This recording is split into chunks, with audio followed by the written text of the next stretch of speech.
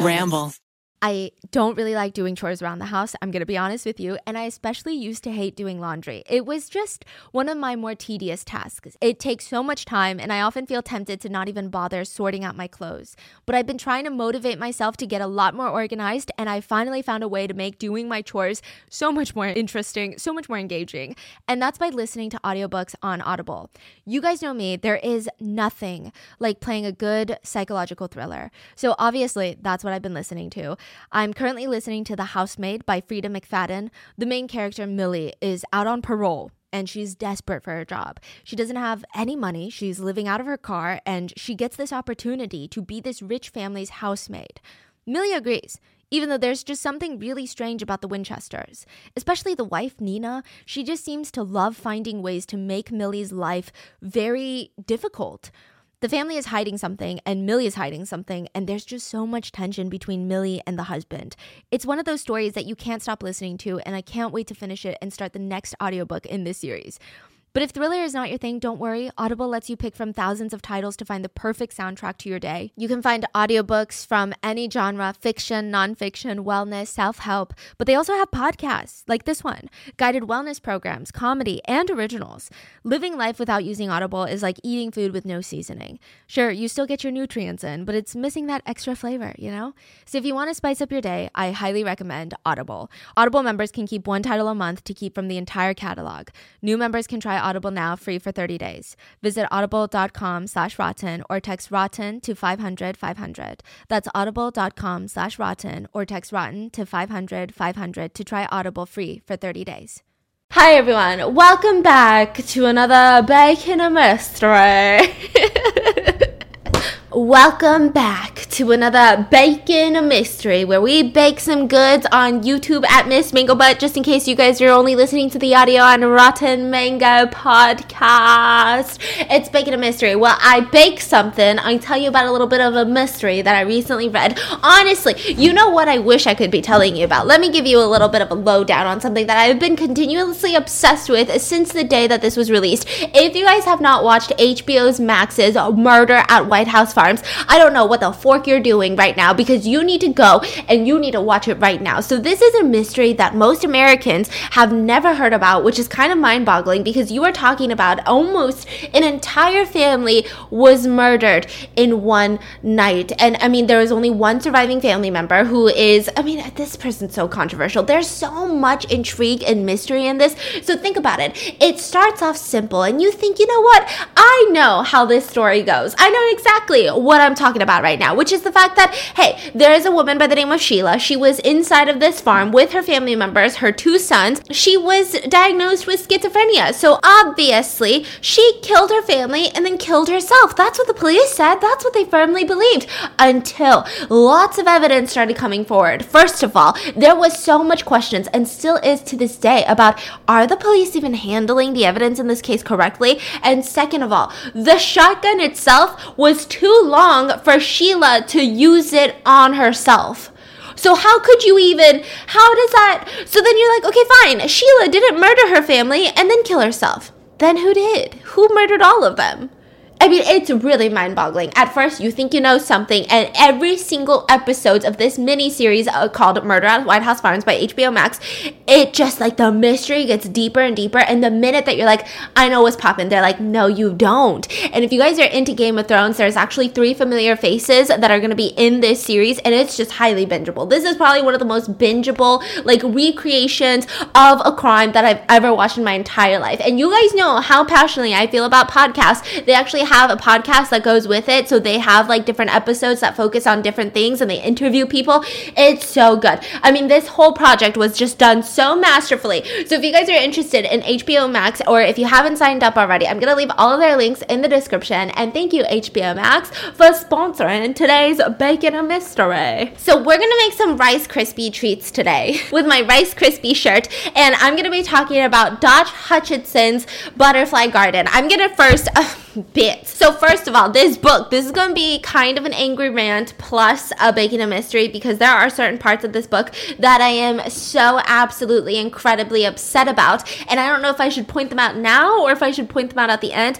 There's going to be a lot of times, if you guys, See, I don't know if I recommend people read this book. The story itself is so good. There's just a couple of things that I have a little bit of a pickle about. And I think a lot of it comes from the fact that I'm obsessed with true crime. And so when you are reading a crime story, when you're already so obsessed with true crime and your day-to-day is obsessed with like learning the procedurals of a true crime, like learning all of these things, and that's just a lot. Okay, so this book, I got it because of this. There's an isolated mansion, and inside of the mansion there's this garden, and there's someone called the gardener. That's the serial killer's name. He likes to kidnap little girls off the street of New York City, bring them into his garden, and he turns them all into butterflies so that he could keep them forever. There is no weird science thing to it. He just tattoos butterflies into them and then he kills them. And they turn them into actual butterflies? No, he tattoos giant butterfly wings onto their back. He lets them roam around in his little garden and then he kills them. Whoa. And that's why it's called the Butterfly Garden. Exactly. I had the same reaction. I read the description. I was like, oh. So I bought it. And now what happens in this one is a bit of a 50 Shades of Grey meets a serial killer type of situation. And I just don't know how I feel about it, okay? There are certain parts of the story where I think the author was trying to make the assault less intense. So they just kind of breeze through the assault. And then they talk about all the other stuff that happens in the garden. So it almost makes you kind of like the gardener at certain parts in the book. And I'm not the only one that had a little bit of a pickle with that, because it almost kind of makes the gardener seem like a pretty chill ass dude. And he's wealthy, he's loaded, and you're like, Sugar Zaddy? Who? And then you're like, oh, just kidding, he's a serial killer. But then you almost forget because he's like written about as like this really cool, mysterious man. He looks like George Clooney type of vibe. And then you're like, wait a second, this is not okay. But anyways, the story itself, if you can get past that, if you can get past the fact that somehow the author makes you not want to punch the serial killer in the face like repeatedly the whole time, then you're gonna love this book, because honestly the plot, holy cow. Let's get started. So it all starts with FBI agent Victor. Now the whole book is kind of told after one of the butterflies, well, all the butterflies escape. So they catch the serial killer, and now the FBI agent is questioning one of the butterflies. Also, what are you making? I'm baking Rice Krispies, bitch. Oh, I gotta melt chocolate, thanks. So I'm making Rice Krispie monsters. So what you do is you get Rice Krispie treats, and then you get some white chocolate, and then you put some food coloring in there, and then you dip it, sprinkle it, you know these little candy eyeballs? Yeah. Stick them. I'm gonna microwave this real quick. Hold on. So I microwaved the chocolate, okay? Now we're adding some orange food coloring. Then we're gonna add some green food coloring in the spirit of Halloween. But let's get into the story. So FBI agent Victor, he is interviewing one of the butterflies, and all of them have been kind of rescued. The FBI is just finding out about the serial killer. They had just arrested everyone involved. I mean, it's kind of a shit show. So the reason that they're interviewing this one girl, we don't even know her name yet. Let's call her Maya, because that was the name given to her at the butterfly garden, because the gardener likes to rename all of his butterflies. So her name is Maya, and she's being held for questioning. The doctor said that she's a little bit banged up. She's bandaged everywhere. She's got the giant butterfly tattoo on her back, and FBI agent Victor knows this because he heard from the other agents that he's working on the case with that every single girl has a different butterfly on their back, like a different species of butterfly even. So, I mean, it's just all a little bit creepy. And so the reason that he's interviewing Maya in particular, not the rest of the girls, because all of them are at the hospital, is because for some reason the FBI has an inkling that could she be involved in this somehow? They can't say for sure that Maya herself is just a full victim. Like, was she recruiting girls? There's just something about her that's alarming. All the other girls keep looking to her as leadership. None of the other girls will even talk to their parents in the hospital until they talk to Maya first. So there's just some weird shit going on, especially because he's watching her through the little interrogation room right now, and he feels like, you know, is she really reacting like a victim would react? Like, she doesn't seem all that traumatized. She seems a little bit sassy, a little bit intense right now more than anything. So he goes in and he introduces himself as FBI agent Victor, and he starts asking her questions about the butterfly garden. And the reason that she's not really scared of talking to the FBI, she said, is because, you know, she talked to the gardener, and I feel like that's scarier. So you get an idea that this gardener dude, the serial killer, is kind of a creepy man. Like, he's really intense. He's scarier than the FBI. So we get into her little story a little bit, and she says that she doesn't have anyone to call to. She refuses to give her name. She refuses to give her age. They think that she's anywhere between 16 and 22, but not much else. Like, she's just saying, like, are we done? Like, can you let me go? So they start questioning her more, and they ask her, like, why are you not scared of talking to us? Like, why are you so chill right now? And she says, it's no different from talking to the gardener. And they're like, you talk to the dude's gardener? And she's like, no, the dude is the gardener. So then we get a POV into what Maya experienced. So she said that she was kidnapped and she woke up in this cold room, just drugged up. All she remembered is that she had this massive headache. The floor was cold. She was completely naked and she was coming to, and she heard this voice and she couldn't even open her eyes. Like, she felt like this was the worst hangover that she's ever had in her entire freaking life. And she hears a voice that says, hey, take some Advil. Here, drink this glass of water. And the first thing she realized was that she was so shocked that she had been kidnapped, first of all. But second of all, it was a girl's voice. And she's like, what? And so she wakes up, she takes some Advil, and she's looking around and she's like, what is this? And the other girl, who's wearing this black little like sleek dress, it almost looks like a designer dress of sorts. You know, she's saying things like, it's okay, the gardener doesn't want to see you yet. And she's like, what are you talking about? And she says, here, let me get you up. So she gets up, she gives her another of the matching same black dress. Now this black dress is almost like a silk dress. It's a camisole, and it covers most in the front, and it goes all the way down to either your knees or the ground, and the back is completely bare. So it like loops down like a silk drapey like cocktail dress, and it touches right above your little butt cheek. And she's like, why do I have to wear this? Like, this is really strange. And she walks outside, and there's multiple doors inside of this hallway, and as they walk outside, she walks into one of the biggest atriums she's ever seen in her life, like a greenhouse almost.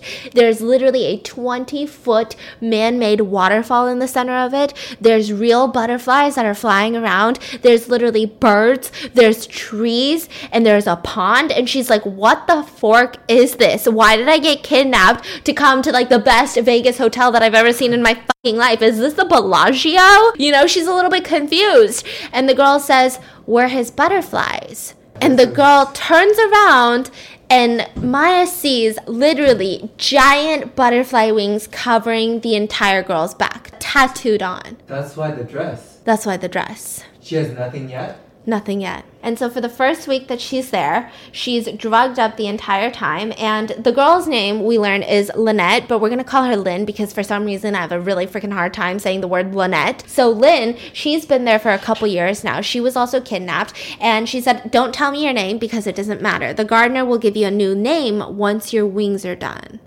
And she said, you might as well just forget your old name because it really does not matter. So Lynette explains that the butterfly garden, the first week that you're there, the gardener wants to see if you're going to acclimate well, right?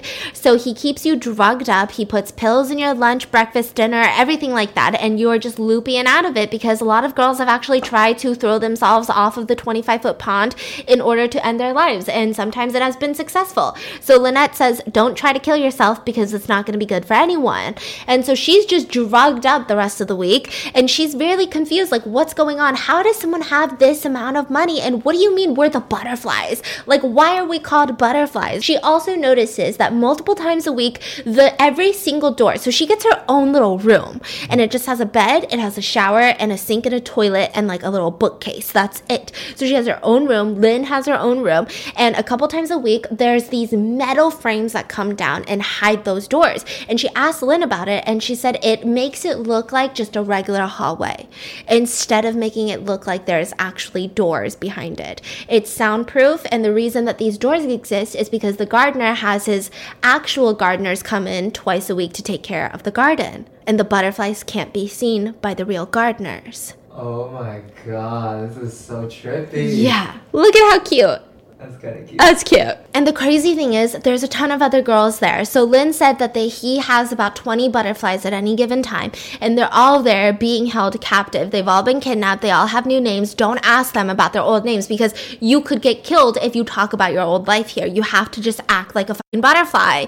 And she says that none of the new butterflies like get talked to by the old butterflies. So the 20 butterflies that are there, they won't talk to the new girl because it's too stressful. It's too stressful for them to re-go through the phase of like someone being confused or someone being like, when do I get out of here, right? Because they've all been here for years and they're like, well, you don't get out of here. Nobody gets out of here. And so they just don't talk to her. And Lin is kind of like this like mother of the garden. She's kind of the one that's like, here, let me guide you through. Let me tell you it's going to be okay, even though it's really not going to be okay.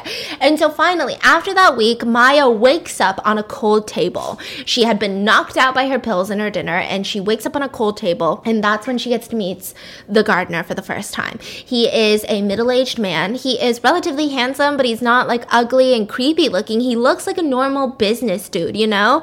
And there's one thing about him that she immediately notices is the fact that he's incredibly meticulous. He likes to do everything in order. He has a plan for everything, and he shows her this massive butterfly tattoo, and he says, are you scared of needles? Because I can drug you up for this process. And she said no.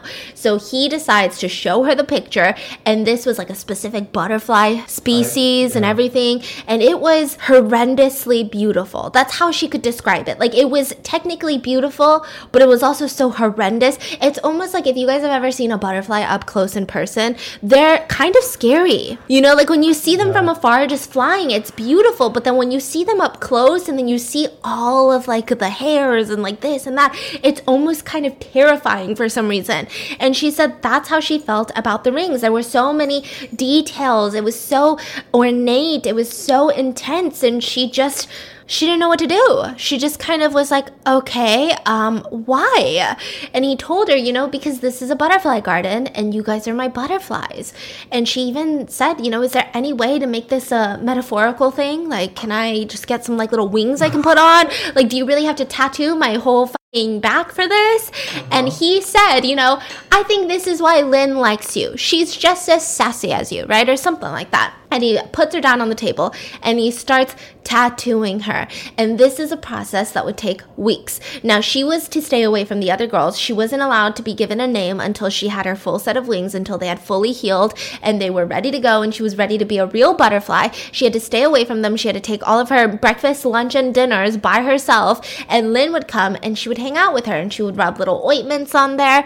And he was just a meticulous tattooer. Everything he did, like the way that he would do everything, put the needle away, get the ink, everything was done in such a weird, meticulous way that it was just frightening. And she was starting to get scared because she realized that not once did she ask the guy if it was okay if she didn't have these butterfly wings. Like, he just did it to her and she never really tried to fight back. Like, it just happened. She was scared to find out what would happen if she said no to the wings. Oh, that's cute. So the FBI director is like, okay, like, what's your name? Like, you haven't told us anything. Like, we're trying to figure out who the other girls are. We got a lot of their names in the hospital. You refuse to give the hospital your name. You keep telling us that your name is Maya, but we know that that's just the name that the butterfly person gave you. Like, what's your freaking name? And they asked her, okay, fine. If you don't want to tell us your name, what was your life like before all of this? Like, what did you do something? Like, were you in school? Were you in college? Can you tell us that, right? Mm-hmm. And she said that life before the butterfly garden, because she had been there for about 2.5 years, was that she used to work at a restaurant in New York City. She went to this very busy Italian restaurant. Literally, the owner of the restaurant, he was this really sweet guy. He was amazing. He was an amazing boss. And he would pretend to have this thick Italian accent. And all day, he would talk in this thick accent to all of his employees. And then at night, after they closed, they'd be like, okay, like, all the customers are gone. And he'd be like, oh, thank God. Because he felt like the people would like it more if it was a real Italian owner that owned the restaurant.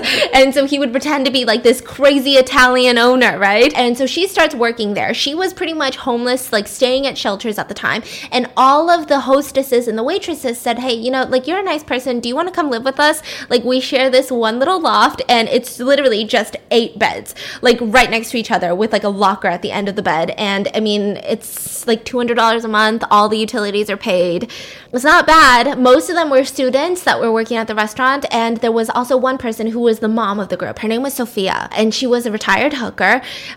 She has 2 children. She was also a drug addict that she was recovering from doing drugs. So she just wanted to get clean so that she could have her daughters back. And it was kind of nice. Like, Sophia would go through all of these little moments where she wanted to do drugs again, and what they would do is they would literally stick her into a taxi, go to her foster care house, and the foster parents were amazing. Like, they were so good about Sophia, so they would just let her in and let her see her daughters, and she would, all of that need would just kind of dissipate. So she remembers it sucked. I mean, it was real weird. Like, there was a dude who would literally camp outside of their apartment door, like, not even the apartment complex door, but their loft door, who would just, like, camp outside trying to get in. So they would always, like, if they got home late at night, they would go up to the roof, climb down the fire escape, and climb through the window into their loft. So they were like, it's not necessarily the best thing ever. It was honestly really shitty. There was lots of roaches in the apartment, but now looking back, she said it was like heaven. And so the directors are like, okay, so tell us about how you got the name Maya then.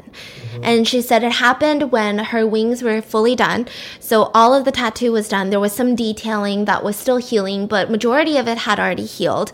And that's when he took a good look at the tattoo, the gardener, and he flipped her over onto her back. And he said, now it's time to give this butterfly a name. And he chose the name Maya, and he would grunt Maya as he, assaulted her for the first time. So that would be the first time all the butterflies get assaulted, is once their wings are done. This is so fucking sick. Yeah. But then it gets weirder. And so after her tattoo is done, she's considered to be acclimated, which means that all the other butterflies are going to kind of come talk to her, because it doesn't look like she's going to die anytime soon. Because if you say no to the gardener, or if you're throwing tantrums for the first couple of weeks that you're there, something bad happens to you. Like, you're not going to be there anymore. And so the girls finally start talking to her. And one of the first girls that she met was named Bliss. So this is all literally the gardener's names. That's not her real name. So she hates her fucking name Bliss, right? But whatever. She's like, it's fine. That's what he calls me. I let him call me that because I don't want to die. And so she meets Bliss, and they all have a different species of butterfly wings on their back. And she's just kind of like thrown off by this. Like, what is wrong with this place? Like, how are you guys just acting like this is normal everyday life? Like, oh, what is your butterfly species? Like, what does it look like? And they're just looking at it. They're like, oh, he calls me Bliss. And they never talk about their life before. They never talk about trying to escape. Like, they just kind of accepted it. And Bliss had been there for a couple years at this point. So she becomes best friends with Bliss and Lynn, because all of the other butterflies, they're all very interesting. So some of them are kind of like suck-ups, where they think that the nicer they are to the gardener means that they have a chance of like surviving after this. And then you have some that just like are kind of a little bit emotionally distraught all the time, even though it's been like 3 years since they've gotten there. And then you have Bliss, Lynn, and you have Maya, who all of them, they just kind of do their own thing. Like, if the gardener does something to them, they don't participate. This is according to the book, but they don't fight it and they don't encourage it. They just are trying to get by, right? So that's kind of like the little trio of friends that is formed inside of this butterfly garden. And she was telling her, Bliss was telling Maya, the new girl, saying things like, don't forget your old name, but never think about it. Like, don't ever identify as your new name. You want to answer to it. You want to respond when he calls you that name, and you want to respond when other girls call you by this new name, Maya. But don't ever think that you are Maya, because you're not Maya. And if you start believing that you're Maya, you're going to fucking lose your marbles. And bad shit happens to you when you lose your marbles around here. And so Lynn is like, shh, Bliss, like, she literally fucking got here. What do you mean bad things happen to you? Check the back hallways, and don't do it after you eat. So she's like, check the back hallways. And Lynn's like, oh, fine. So they go to the back hallways. Can you guess it? No. Dead people? And she walks through the hallways, and she sees rows of glass cases filled with resin, that preserves. It's clear resin. It almost looks like glass. And girls. And they all have their butterfly wings pointed outwards. It's all his butterflies. He keep dead body in a glass? With like preservatives.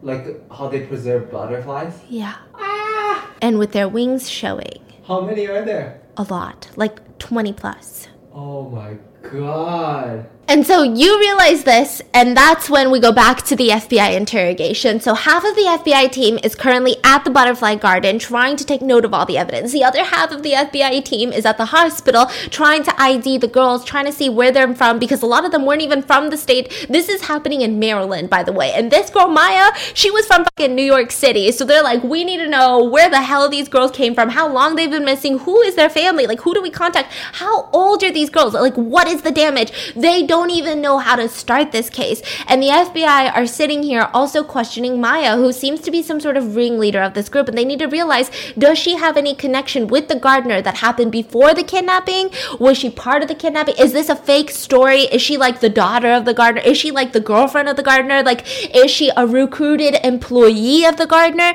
They need to get to the bottom of it. And that's when Agent Victor gets a call, and this call is going to fork him up. So apparently the gardener had kept all of the IDs of every single girl that he had ever kidnapped, and he was a very meticulous person. He had a library inside of the Butterfly Garden where he would keep all of these records, and he would keep all of like the pictures of their butterfly tattoos that he had designed. He kept everything, and it would almost seem like he would look back on them with joy, right? And they realize two things are an issue. First of all, Maya's real name is Inara. Now, Inara, though, didn't exist until about 4.5 years ago. The real Inara, she died when she was 2 years old in the 70s. So this is a fake ID. This is a fake identity that she had. So who the hell was she before she was Inara 4.5 years ago? So now you had 4.5 years ago, Inara came to be, and then 2 years ago, Maya came to be. Who the hell is this Beats? So they've got that issue. And then another issue is that one of the girls who had been taken, and she had been missing for about 4.5 years, her name in the garden was Ravina. But in real life, it was Patrice Kingsley, and she was actually a senator's daughter who had been kidnapped.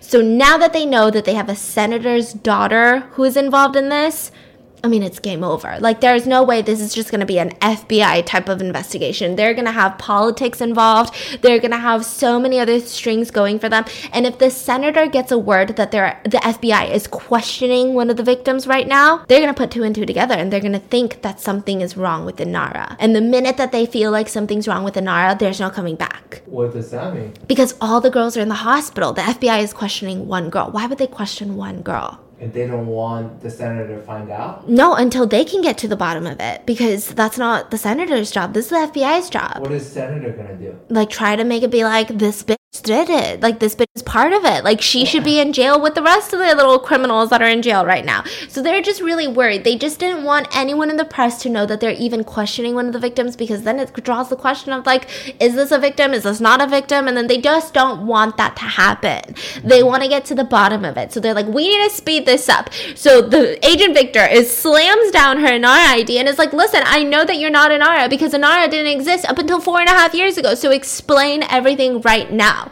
And so she gets into this long, convoluted, just spiel about her childhood. So her childhood is very interesting, right? We still don't know her name when she was a kid, so we're just going to call her Maya so it's not confusing, okay?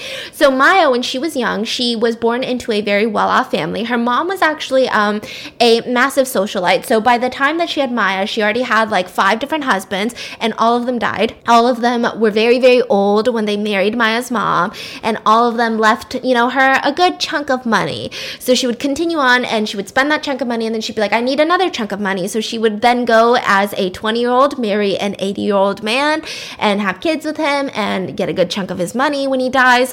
And it was just a continuous process. Now, with Maya's dad, though, she did end up marrying Maya's dad, and he wasn't rich. He was actually very broke, and he was the same age as Maya's mom. And this was more of like a love connection at first, until it went sour, because she just felt like, you're the man. You're supposed to be paying for my nice car. You're supposed to be paying for my nice clothes. And they would constantly fight, and they would just fight nonstop. There was this one time where they pretended to be good parents because their little couples counselor was like, hey, you should spend time with your daughter. Maybe that will give you some more love in this relationship. Feel like a family unit. So they decided to take her to a carousel, the little horses that go round and round. She was really, really young. So they plop her onto the carousel, and because the parents were trying to divorce at the time, the dad was standing here, the mom was standing here, and they were just watching watching her. The other families were watching their kids, like standing together, like waving every time the kid went by. And she would go back and forth on the carousel, and the parents would just be scowling at each other across the carousel. And then she saw her dad talking to another woman, and then her mom talking to another dude. And eventually, after like an hour of the carousel, both of her parents like went to go grab a coffee with a different person.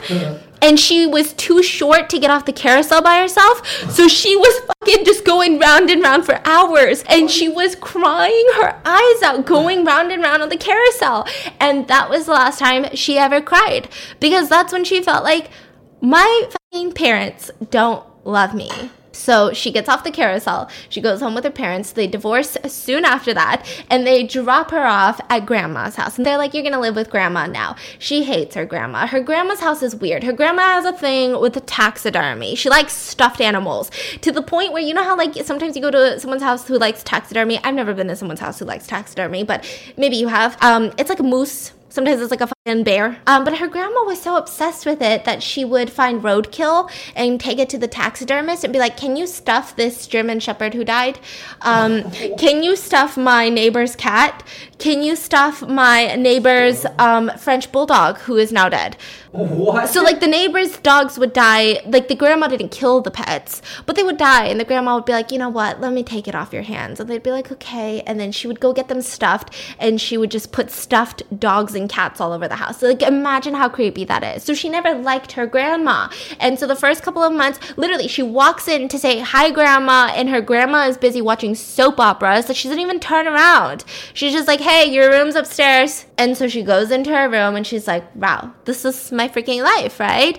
And she just goes to school from there. She just stays at the house all day, and she kind of already knew something about pedophiles, okay? There was something about pedos. So when she was living with her parents, the next door neighbor was actually a foster family, and she knew that the dad was a pedo. And she could tell, not because people talked about it, not because the dad ever hit on her up until later, but it was because you could kind of see it in the kids, like the foster kids. Like, you can see it. Like, you can look at them and know that something was wrong. This is according to the book. I don't know, okay, bits? And she said that one time after the carousel, her parents had actually ditched her, so they never picked her up. So she ended up calling the foster dad because she had her neighbor's phone numbers, and that was it.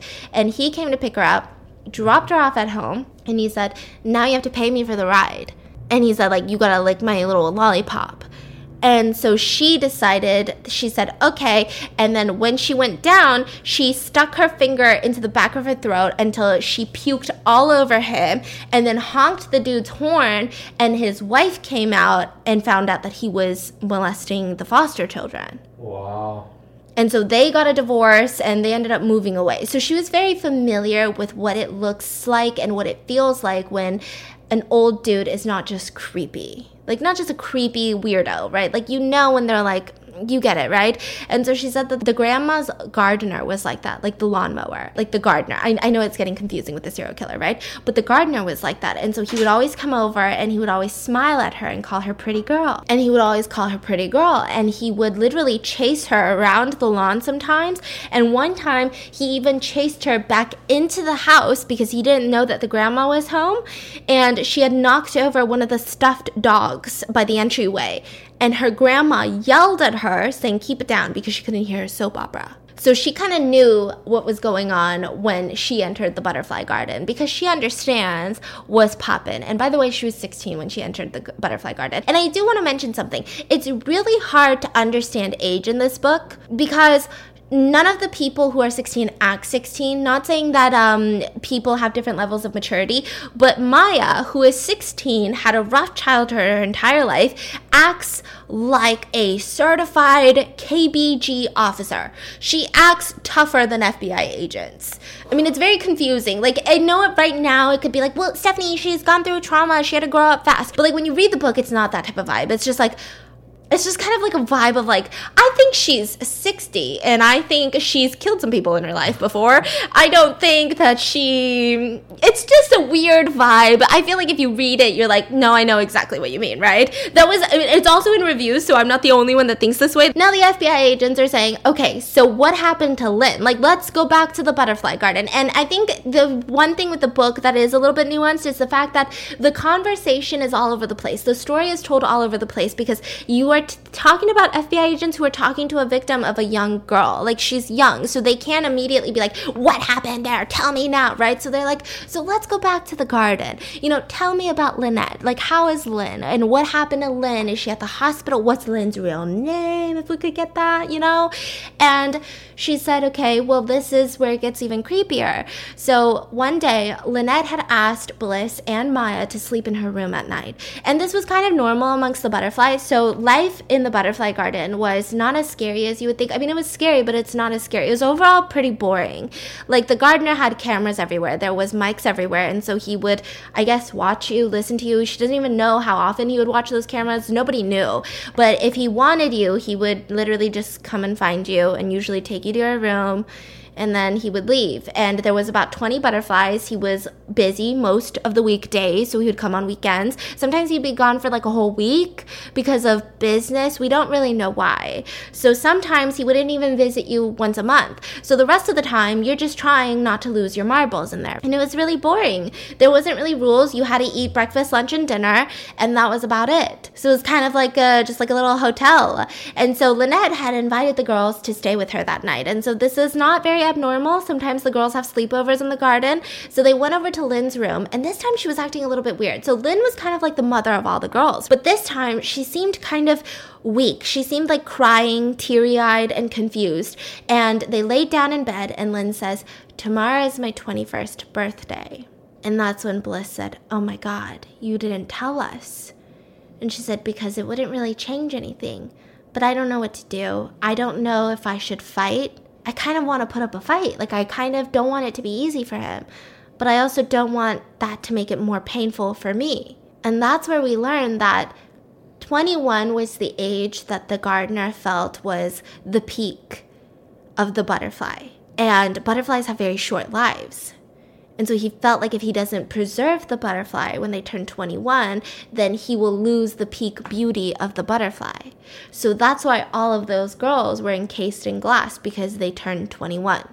Wow. And they saw on her little table in Lynn's room that there was a dress folded up. And all of the girls, they all wore the same dress, the same black dress. I mean, some of the girls even complained about the black dresses, but that's when they realized that the only time that you wear color is when it's your 21st birthday. It's a gown that's specifically picked out to enhance your butterfly wings, like to go with the color of it. And so they all cried together, and they had wished that the walls had come down, like, you know, to hide the doors, because they didn't want the other girls to remember Lynn as being so weak, because she had been like the mother of all the butterflies. But everyone heard her cry that night, and the next morning the gardener came, knocked on the door, and escorted her out. And the next day they saw Lynn encased in glass. And the FBI pulled out a bunch of pictures, and they were able to point at which one Lynn was. And she said, but that's not her name. Right before the gardener had taken her away, Lynn had given Maya a hug and said, my name is Cassidy. Don't let anyone forget me. And she left. And so that's when they were like, okay, tell the people her name's Cassidy, right? And so they're like looking into who is she, where is she missing from? Like, oh, does she have a family that they need to report back to? And it was just a shit show. And so she was taken away. Now, the other time that the walls come down in the butterfly garden is not just when the gardeners come, but when a girl is being put up in glass, or when a girl is being turned into glass, I guess, or just being murdered, right? So that's when the walls come down, because the gardener can't really keep track of all the girls during that time. So you're pretty much just stuck in your room, and you can't hear anything, but you know what's freaking going on. And so she was explaining all of that. Now the police are like, okay, how did you even end up in New York? Like, you literally cut off at your grandma's house, and then somehow you were in New York, and then we're assuming that you got kidnapped in New York. And so she said, okay, so this is exactly what happened. At 14 years old, her grandma freaking died. Now, she didn't want to have to put up with the whole calling 911. The CPS comes, they're all arguing about what to do with her. Does anyone know where her mom is? What about her dad? And then they're like, hey, little girl, like, is your mom alive? You know, she didn't want to deal with any of that. She didn't want to go to a foster home because she saw what happened in her neighbor's foster home. So she decided decided instead of calling the police that she would reach into the German Shepherd's butthole, because that was her grandma's safe, because, you know, it was a taxidermied German Shepherd, so you lift the tail and then you put your hand in the butthole and it would be $10,000 of cash. Like, that's where grandma kept all of her cash. So she took grandma's fat stack of 10 G's and got onto a bus to New York City with it. She went and she found someone who could do a fake ID, and he said, it's going to cost you some money. And she said, that's okay, I have some money. And he said, okay, it's going to be about $1,000 to get you an ID that even police officers in New York City won't even be able to tell the difference. So she said, sounds good. So they meet up at a park, and she even took the picture for the ID, and now her new name was Inara. And so she said, okay, this is good, because now it tells people, you know, she was like 14, that I'm 18 and I can go freaking work. So she's like, thank you so much. And he says, okay, well, that's going to be $1,500 if you want to go into my car and do some stuff. And she paid him the $1,000 and walked away and started applying to all of the restaurants in the area. That's when the Evening Star, an upscale Italian restaurant, was like, hey, you know what? You can be a waitress here. So she starts working there. She was literally staying at women's shelters until, like I said, the waitresses and the hostess was like, hey, do you want to stay with us? It's like $200-$300 a month. Literally, it's just a bed in a studio. And so she started staying with them. And here's the thing with the Evening Star. The thing with the Evening Star, we're getting into how she was kidnapped, is that it's a really upscale Italian restaurant. And in a place like New York City, it was really just a venue spot. It wasn't necessarily like a hyped place. People weren't coming in off the streets for like a, hey, let's just pop in for lunch. It was kind of expensive, so you would typically go for reservations on special occasions. It's also not like a casual dining spot, but also it was a venue spot. Most people used it for events, so people would book it out. Like, they would literally, and the thing with the boss is that he was a good marketer. So he would tell you, hey, you've got a party, we can transform our entire staff to fit the theme. If you are having a Civil War theme, which by the way was Maya's least favorite, they would dress up as Civil War soldiers and they would serve you your fucking food. Or it'd be like the 1920s. They would all wear pinup dresses, and the costumes were all paid for by the people hosting the party because it was part of the venue fee. So they would all show up in these flapper dresses, serve the food, and everything was perfectly themed, which people got a kick out of. And so when she was about 16 years old, this was about 2.5 years into working at the Evening Star and living with the other girls, they said, hey, this is going to be an event. Let us know if you want to be a waitress there, because the boss always gave you a choice. If you don't want to dress up like the Civil War or the 1920s, he does not force it on you. So they said, this is the pay for the night, and it's for a charity called Madame Butterfly. And so she was like, okay, like that's so much better than fucking Civil War. So all of the girls are like, okay, like they give us these like really weird, obnoxious butterfly wings that we put on, and they go to the venue. There's a bunch of people there. They start serving the food, and they said that halfway in, the waiters and waitresses did not know how to feel. Like, they were going to the back and they were cursing but also laughing, because the intensity of serving food while everyone had on these giant ass wings like Victoria's Secret angels was the most obnoxious fucking thing that they had ever done in their life. So they're all just like, I don't know if I can wait till the end of the night to start taking shots. So they're all back there, and Hope, one of the girls who works there, she comes back and she's like, did you see the guy doing the fundraiser? He's fucking hot. He's like a George Clooney. And so they're like, what's wrong with you, Hope? And Hope was known for like sleeping with the, you know, people. And so they were like, Hope, get out of here. And he's so old. Like, he's literally like 60 or something. Why don't you go for the sun? The sun's here. And she's like, no, the sun's weird. What do you mean? There's something about him. He looks at everyone. Like, he looks really creepy. Like, he looks evil. I mean, it's dumb, but he just, no, the dad's hot, okay? The dad, he's got a dad bod. He's old. He's got that salt and pepper going for him. He's cute. He's fuckable.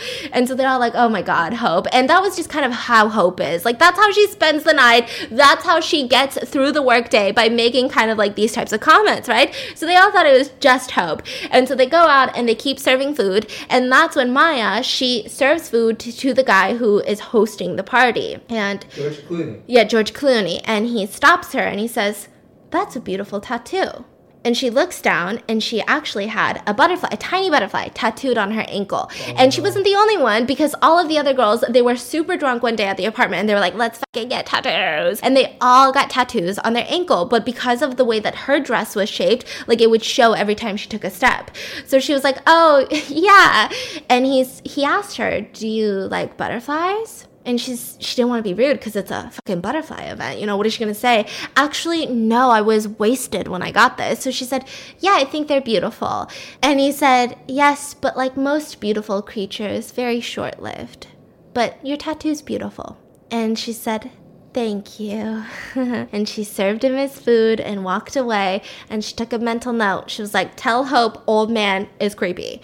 And so she keeps serving the food. And she's like, okay, this is too much. It's near the end. They're like giving a little speech. Everyone's going around clinking their glasses. And so she's like, okay, I gotta go change my tampon. She goes into the back room, the staff room. And that's when she hears someone open the door. She looks back.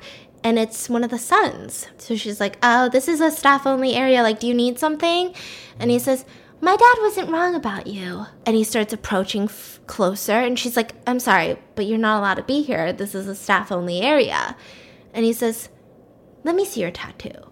I'm sorry, you're not allowed to be here. This is a staff area.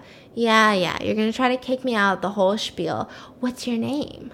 And so she said, I'm sorry, you're not allowed to be here. And that's when, thankfully, they call him Keg, but he's the busboy, okay? The busboy is like, sir, I think you should be here. And he's this buff dude. He's all tatted up. There's a rule that none of the other employees are supposed to have tattoos, but the busboy, he was allowed to have all of his tattoos. And honestly, Maya thinks that the boss was even a little bit scared of the busboy. So Keg, he's always looking out for the girls. He comes in and he's like, you need to fucking get out of here, right? And the son looked pissed off. And she immediately knew, like, this is exactly what Hope was saying. Like, something about his eyes.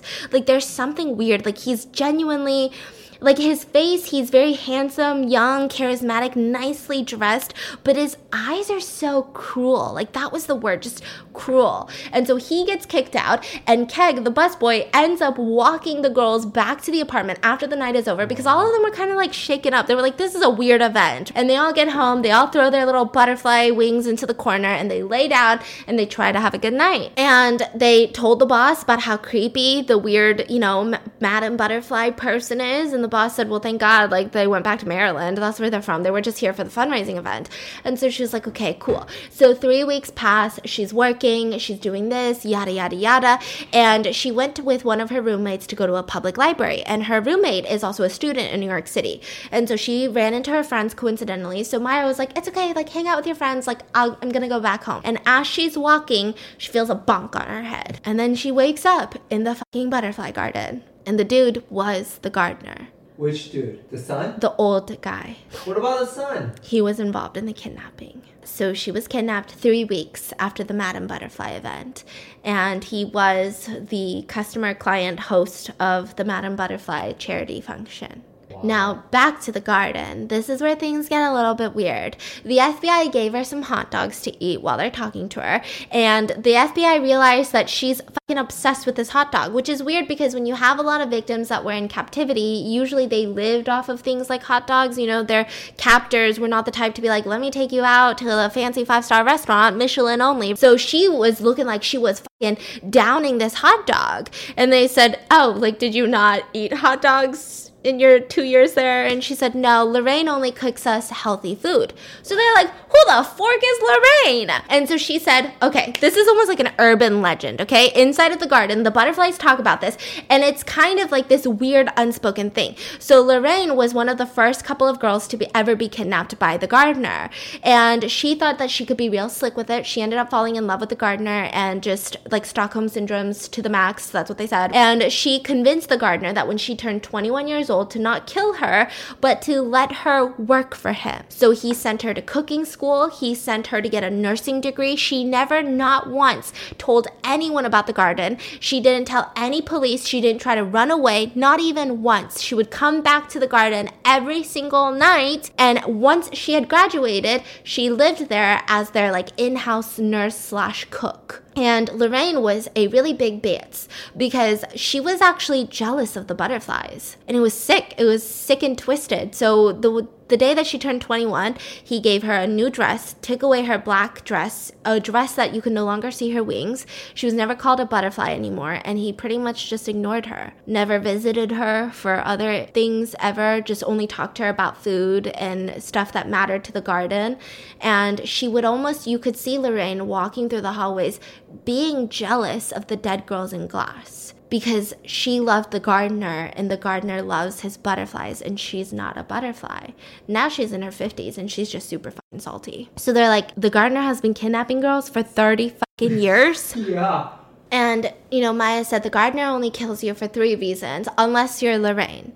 The first is that you turn 21 years old and butterflies are short-lived, so he wants to case you in your prime beauty. Number 2 is if you get sick, injured, or pregnant.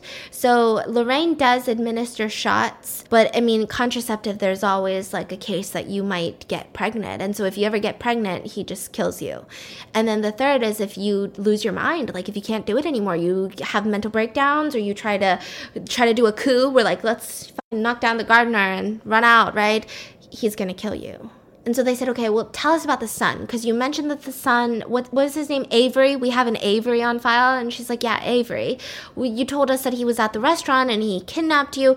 Did he ever come to the garden? That's when she said, yeah, Avery has his own room in the garden. And he's a little bit different from the gardener. He likes to kill girls for fun sometimes. So a lot of the times he will accidentally kill a girl or he'll do it on purpose. It doesn't really matter. And then he'll be banned from the garden for a little while. But then the gardener always lets Avery back in for some reason. And so he also assaults all the girls. And her first time being assaulted by him, she was dragged into his room and there was already a dead butterfly there. So he had killed her. And then he assaulted her, and she was bruised up and everything. And that's when the gardener comes in. And this is where it gets really weird. This is where I have so many pickles with the book, because then you start seeing, like, Avery is disgusting and what you would normally think of a kidnapper, and then, like, the gardener saves her from his own son when he's the one that put her in the position anyway. And so the gardener would come in and scoop her up from Avery's room and would continue to apologize as he helps, like, wash her and put Band-Aids on her bruises. And he would even let her sleep in his room, which she didn't even know that he had a room at the time inside of the garden. And so he would let her sleep in that room, and he would just whisper, "I'm sorry," while, like, brushing her hair all the time. It was just a lot. And that's when she tells the FBI that the gardener doesn't want, like, he doesn't necessarily want to kill the girls. He just doesn't want the beauty to die in a butterfly. So he feels like he genuinely gets sad when he kills the girls, is what she says, which, again, I have so many pickles to pick about that one. But continuing on. So the FBI is like, okay, so what happens to someone like Giselle, which was the dead butterfly that she was assaulted in front of? They're like, what happens? Like, does she go into glass because she's all bruised up and stuff? And she said, no, if you die in a way where you are now unpresentable as a butterfly, you don't get in glass. And she said, I mean, we'll find out later what happens, but they just don't come out in glass. So the FBI is like, okay, so we have all the girls in glass. Are there other places we need to be looking for dead girls? How many could there be? So then the FBI asked her, okay, tell us more about your day-to-day inside the garden. And she said it was freaking boring. So the more that you're obedient to the gardener, the more that he gives you things. And these are personal items. So there's a library inside of the garden. And on the door of the library, there's a piece of paper that you can write with a pencil of books that you want to request to be entered into the garden. And they will just magically appear in the garden library. And you can read those books. And then sometimes if you really like a book, the gardener will gift it to you. And if he gifts you a book, then you get to keep it in your room. Otherwise, it has to go back in the library because it's a shared book with all the girls. And as long as you follow all the rules and the gardener likes you, he starts giving you things that you like. So, for example, Bliss was obsessed with clay. Like, she loved pottery. So there was even, like, this big, you know, what do you call those in the kitchen that Lorraine would supervise her with, because she had the big pottery oven that she was allowed to use, and she was given clay. And Lynn was obsessed with origami, so they gave her lots of origami, like the most premium origami papers. I know, fucking 50 Shades of what the fork is this, bitch. And Maya was obsessed with reading books, so he would just gift her more and more classical books, like Edgar Allan Poe. Again, what the fork is this? When I was 16, I was reading Twilight, bitch. So then he would gift people these things, and everything was fun up until maybe like 6 months ago. A girl by the name of Evita died, and they said, okay, like, this is kind of like a segue into the question of, like, are there other girls like Giselle who didn't die because they turned 21 and aren't in glass? And so with Evita, Evita, it was a little bit different. So they were so fucking bored that they decided to play hide and seek one day inside of the giant garden. And a girl by the name of Danielle, she would be it. So she went to the corner and she started counting to 100. Now, they were so bored to the fact that even the gardener would come out and watch them play hide and seek because he felt like that was them showing him that they liked it here, that they genuinely enjoyed their new home. And so he would watch, and the girls would be so bored that they would even continue playing even though they knew that this was like sick and nasty. And so Danielle would go closest to the gardener. The person who's it would go near the gardener to count. And Maya doesn't know if the gardener knows this, but they did that because nobody wants to fucking hide around the gardener. So literally the person that's it goes and counts there because nobody's trying to hide around there. And she doesn't know if the gardener knows that or if that just passed him. And so they would all go hide. Now Evita, who was around 17 at the time, but she had the mental maturity of a 6-year-old, so she had a mental illness and she was there. Now, a lot of people worried about her when she first entered the garden because they felt like the gardener was gonna like kill her, but he ended up liking her innocence, I guess. But he wouldn't really visit her. She would just be kind of kept around. Like, she was just there being held captive. I mean, it wasn't as bad as the other girls because they were getting visited by the gardener. But with Evita, it was different because she genuinely was happy there compared to the other girls because it seemed like she didn't really get the full scope of what was going on. She didn't know that she was going to die soon. She didn't know that we're being held captive here. Our families are waiting outside and we're going to die here. She kind of felt like this was like a fun place once in a while to be. And anytime she would get sad, she would cry about it and then she would be over it. Whereas the rest of the girls, like, they just had this, like, they knew what was going on. And so the gardener really liked her and everybody really loved Evita. So Danielle, she starts counting. So she counts to 100 and she said, "I'm coming." But then she heard Evita was still like trying to hide. So she would just keep counting. This is something that all the girls did. So they would count until it was quiet. So they knew that Evita hid. And Evita this time, she hates heights, but she said, "I want to climb the trees with Maya," because Maya was obsessed with climbing the trees. And so she said, "I'm going to climb the tree." So she gets up onto the top of the tree with Maya, and Maya's like, "It's okay, right? Like, just hold the tree tight." And she says, "I don't like it anymore. I want to get down." And so Maya's like, okay, let me help you down first, right? And she starts coming down when all of a sudden everyone screams and they see Evita falling from the tree. And at first you hear massive screaming and then you hear like a crack and then no more screaming. And you see her fall face first into the pond. So all the girls start freaking out. They start running to her. And it seemed like she had, because it's a small space and all the trees are kind of like right next to each other, it seemed like somehow she got really unlucky and she had snapped her neck while she was falling down. Man. And now she had a snapped neck. And she went into the water to get Evita, and she was kind of carrying her, and the gardener came, and she was obviously dead. And all of the girls are about to start crying when they see that the gardener is literally sobbing his eyes out. And it was just like this sick, twisted moment of like, why are you crying? Yeah. And like, they just watched him cry. And so the FBI comes in because, by the way, this is like the whole FBI interrogation, right? So another officer comes in and they are giving updates about the case because it's a fresh case. And then the officers will then question Maya and be like, look at the new evidence we got. And so one of them comes in and says, the son Avery is dead. 13 of the girls are expected to survive. And also Patrice, the senator's daughter, she refuses to see the senator. The senator has arrived at the hospital, refuses to see her own mother unless she talks to Maya first. And so the FBI are like, what? And so they're like, okay, first of all, like, the son is dead. And they look at her because they're trying to get her reaction. Like this Maya girl, they don't know what's going on with her. They don't know if she's somehow involved in this. They don't know if she's just as much as a victim as the other girls. They don't know why she's the ringleader of all of this, to the point where the girls don't even want to talk to their family. Like, that seems a little bit weird. Yeah. And so they ask her, like, they're trying to get her facial emotions of if she's sad that her alleged tormentor is now dead. And they said that the word to describe her was that she looked haunted. And so they're looking at her and she just looked kind of haunted. And she said, what about, and they said, what about the younger son? Does the younger son know about the garden, Maya? So we find out that Desmond is the younger son, and there's another son to this. And the way that we find out about this is the way that she finds out. So we're back in the garden. So it's like back and forth into the garden. It's like memories. So we're back into the garden, and Maya has this thing for climbing fucking trees, okay? She's a little Tarzan bitch. And so she loved climbing the trees in her free time because A, she was so freaking bored, and B, sometimes she would climb up there and then she'd be like, what would happen if I just jumped? Because she was literally miserable. And C, she would sometimes put her hand up against the glass of the greenhouse and think like, you know, what if this glass wasn't here? She would just imagine things. When she looked outside from the top of that tree, something that she couldn't see when she was on the ground level was this like massive mansion in the distance. Now this mansion, you could tell it was massive because of how far it was, but like the size of it from how far it was. And then there was like a bunch of other gardens, and it's just really just all gardens everywhere. It just looked like trees and flowers and rose bushes everywhere. And she would see the gardener every day at around 6 to 7 p.m. walk around the garden neighboring the house that was not this little greenhouse with a frail old woman. And she could kind of tell by the way that the woman was moving that the woman was kind of in charge. Like the gardener would stop every time that the woman wanted to stop, and she kind of concluded that this was his wife. And she was sick. It seemed like she was really sick. So she would walk really slow. He would kind of dote on her, make sure she's like okay. And then sometimes Avery would join them on walks and he would look miserable. And then sometimes a different boy would join them.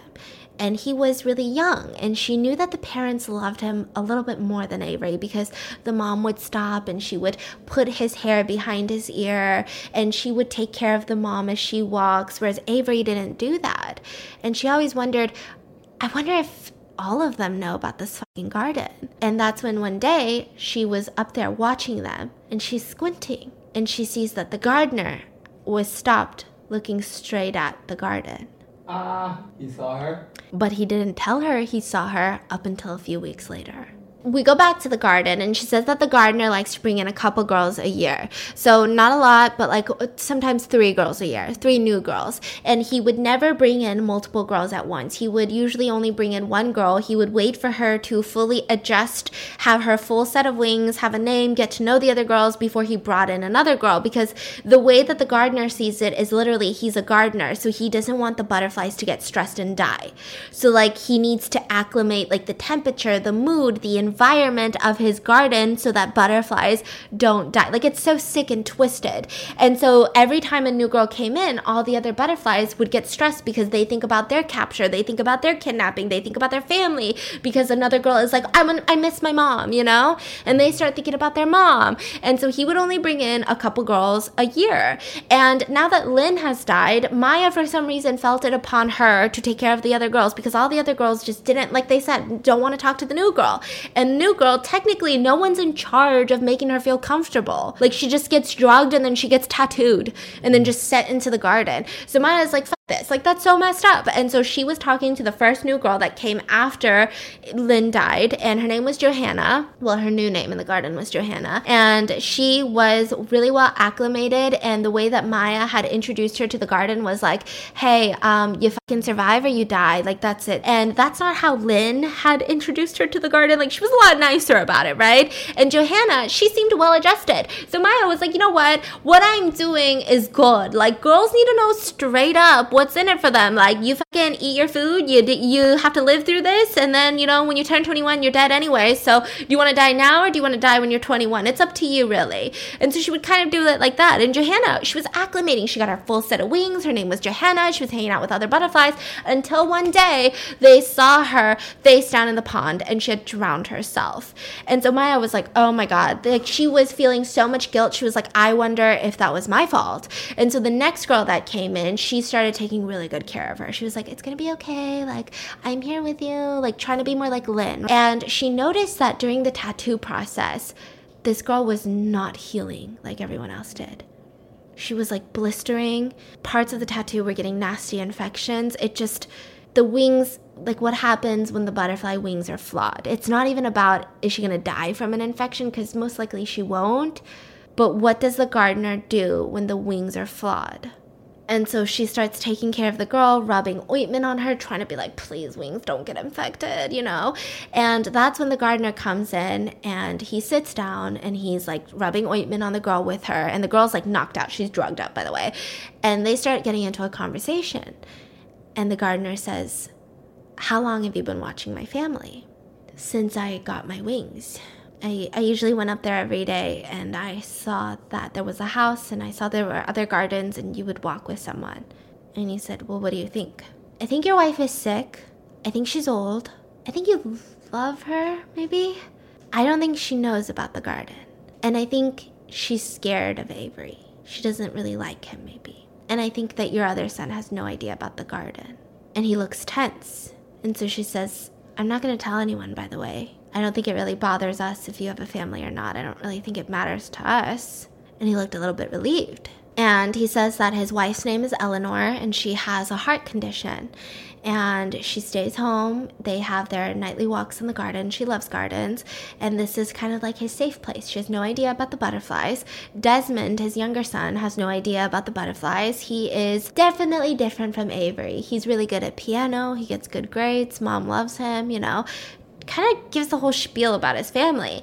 And that's when he's like, come on, let's go on a walk. So she's like, okay, cool. We're going to my room and I'm going to get assaulted, right? But that's not where they go. They actually end up going to a cave that she had recently started going with all of the girls. So right under the man-made waterfall is like this tiny little cave. And there is a security camera in there and there's also mics in there. But the girls feel like that the mics are hard to pick up your words if you whisper in each other's ears because the sound of the water. So they go in there and they just talk to each other in there. And they don't even talk about like having a riot or like a coup or like killing the gardener. They literally just talk about like random shit. And it just makes them feel like a semblance of regularness and normalcy. And so he takes her into the cave and he asks her, are you planning a coup or something in here with the other girls?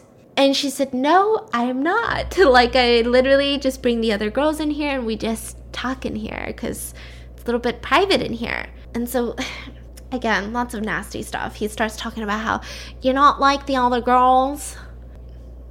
Nasty shit. And then he asks her, is there anything you want? Because like she never asks for anything. Like sometimes she'll write on the little book wall, but she never really asks for anything. Like Bliss asked for her pottery set. She asked for an oven. Like she asked for all of these things. All the other girls, they asked for like a TV, a DVD player, a CD player, all of these things. And she never asked for anything other than sometimes books. And so he asked, is there anything you want for me to thank you for, you know, keeping my secret? And she said, can you turn the security camera off in here just so we can have a little bit of privacy sometimes? And so he said, okay. And anyways, continuing on. They do it? Yeah. Couple nights pass. Now Maya's up on the top of the cave and she is just laying there looking up at the stars and Bliss comes to her and Bliss is falling apart. Literally all of the girls at this point were falling apart. Like they just were not having it. The two newest girls, they're dead. Like how does that, like that's just really depressing. It had been months. Lynn is gone. Lynn was like their mother. Maya is trying to be a mom but she never even had a mom so she didn't know how to be a mom. And Bliss is like, how do you do it? Like how are you kind of happy or like kind of okay here? And Maya was like, well, were you happy before you came to the garden? And Bliss is like, yeah, I was really happy. Well, that's why, because I wasn't really happy. And she was like, tell me about something then. And she's like, we're not allowed to talk about our family. We're not allowed to talk about anything personal. And she's like, well, tell me about something not personal then. And Maya divulged in a story about how one time the neighbor were growing pot plants up on the roof of their apartment building. And the cops were finding out about it. So he decided to burn all of the pot plants to get rid of the evidence. But it had gone down into the central like AC vent. And literally the whole building, all of the kids, all of the grandparents, all of the girls, they were like high for 2 weeks straight. Like it was the most insane shit that she had ever experienced. And Bliss is like, what? Because most of the girls were kidnapped when they were 16 and they had a lifespan about 5 years. And then at 21 they would be killed. So, like, think about it. When you're 16, you were usually living with your parents. Most of the girls were kidnapped when they were at the mall with their friends. And Maya did not live, like, your conventional teenage life. And so Bliss is like, what the heck? And then all of a sudden, they see a flashlight shine, which is weird because Avery and the gardener, they know their way around the garden, even at night. Like, if they're leaving to go back to the house, they know how to get out without using a flashlight. So she's like, shh. And they see Desmond. Now, Bliss has no idea who this dude is. And she's like, that's the fucking young son. What the fork, right? And so she freaks out and she's like, okay, stay here. So he starts kind of like looking around. And she runs into Danielle's room because that's where the gardener was at the time. And he gets a little bit upset and he's like, why are you interrupting me? Blah, blah, blah. And then she's like, I think your young son is here. There's an intruder. And so he goes out and he starts talking to Desmond. And he's like, Desmond, what do you do? You know you're not allowed in my garden. And he's like, come, let's go into my office. So he pulls him into his office and she's just standing there in the middle of the hallway like, what the fork is going on, right? All of the walls come down because it seems like he always keeps something in his pocket to like, control the walls. So all of the girls are locked in their room except for Maya and Bliss, who's at the top of the cave like, what the fork's going on? And so she's like, shit. So she's standing there when all of a sudden the gardener comes back out and is like, I want you to meet my son. So he brings her in and he says, Maya, please sit. So she sits down and he says, listen, I didn't want to tell your mom this because you know how your mom gets. She loves to help people. We already have all these charities that she runs and she kills herself over them. And these girls, they pick up some girls from the streets that have no life. They're homeless. And I help try to teach them. I have a library here that they use. And, they stay and live with us for a while, me and Avery. It's kind of like a little side project to rehabilitate these girls. Most of their parents are, crackheads. Like, he's just saying some fucking wild shit. When Maya goddamn knows that most of these people came from loving families. I mean, there's literally a senator's daughter up in this bits. And Desmond is like, is that true? And she's like, yes. I was about to resort to hooking. And then I came here. Like, she's just going along with it because she's scared. And so he's like, yeah. I mean, Mom would be really stressed out if she had to take care of all the girls. And she's like, are you a fucking idiot? Like, she's thinking in her head, you look like you're in college. Could you be that fucking dumb that you believe what your dad is selling you right now? And the FBI agents are like, do you really think that he bought it? And that's when the FBI is like, okay, probably he did. Because what they realize with people with, family members who are massive criminals is that you try really hard to believe what you want to believe. And that's why a lot of the times family members don't turn in family members because they have a little bit of like oh, that's a weird coincidence, but there's no way that they believe that their family member is a serial killer. So because the dad was already helping with so many charities, he just wanted to believe it, and thus he did. So Desmond believes it. He goes home for the night, and he says, Avery and he has a code, and one day Desmond can get a code into the garden by himself. But for the time being, he would have to come in while he was under supervision of the gardener to meet the girls and to help with the charitable work that they were doing in their own backyard. And so he leaves for the night, and the gardener wants Maya to stay in his room for the night. So you can see where that goes. And so then Desmond would keep coming, and he would keep visiting with the gardener, and he would come in with his little books, and he would be like, this is really cool. And the girls are like, you're really fucking dumb, bitch. Call the police. But they can't say anything because the gardener is always watching them. And the gardener even gave them new dresses that don't look like such a cult, and they would cover all of the butterflies. All of the halls were always down so that none of the butterflies in glass were showing for weeks because Desmond could come by any time. And all of them were just acting like, yes, I am from the streets. And they were told, if you don't tell them that, then you're gonna die. And so then Desmond would be like, well, tell me about your past, like what happened? And they'd be like, it is too painful to talk about, but your father has saved us all. Like real cult shit. And so she's just like, how is he that fucking dumb? And so one day she's hanging out by herself in the little garden, and he approaches her and he says, can I ask you something? You seem really blunt. Like all the other girls, they don't really talk to me, but you seem like you tell it like it is. She's like, okay. How much of what my dad is telling me is complete shit? And she says, I don't think you should be asking me that. I think you should be asking your dad. And he's like, did he really rescue you like he said? Or what happened? And she says, I don't think you should be asking me. I think you should be asking your dad. But I mean, at this point, she tells him that, and by the way that he's acting, she knows that he knows. And she knows that he's not going to call the cops. Like, the one quote in the book that's always repeated is, "You are your father's son," right? Like, he's not going to call the cops on his dad. And the way that he interacts with his dad, he's, like, literally begging for acceptance from his dad. Like, for his dad to be proud of him. Like, you're not going to call the cops on your dad. And he knew that. She knew that. So what was the point in acting like it'd be any different? So she was just like, okay, whatever. And so then she starts telling more stories of the garden to the FBI. And she said that there was this one situation where a twins came in. So twins were kidnapped. They came into the butterfly garden at the same time, which was really rare. And the gardener had tattooed both of them with the same exact wings, which again was weird, except for the problem that one of the twins was like deathly allergic to fucking everything. Like, she would never go out into the garden. She was allergic to like the first 30 different soaps that the gardener had brought into their room. Like, she was allergic to everything. Her food allergy list was out of this world. Like, when other girls were crying, they'd be like, hey, can you tell them what you're allergic to? Because it would calm girls down because of how long and boring and mundane the list of food allergies was. The other twin, she was kind of outgoing. Like, she loved climbing trees too, like with Maya, and she loved being in the garden, but they shared the same room, so they would constantly get into fights because she would bring in like mud and dust, and then the other twin would have massive allergies. And then one day, the gardener likes to sometimes have like this really creepy dinner type setting where he would tell Lorraine and the rest of the girls, tonight we're eating dinner all together. And so all of the girls would take extra care in their appearance because they don't want to die, and he would come and sit with them and eat dinner with all of them at once. So one day, during that dinner time, the allergic twin didn't want to come to the dinner, and everyone forced her to. So they dragged her there. She wasn't ready. She didn't get ready the rest of the day like the rest of the girls. And she showed up, and she was being really salty. She was like, I'm allergic to this, and this, and this. And everyone was really nervous. And sure enough, the next day, both of the twins were in a glass case together. Oh my god.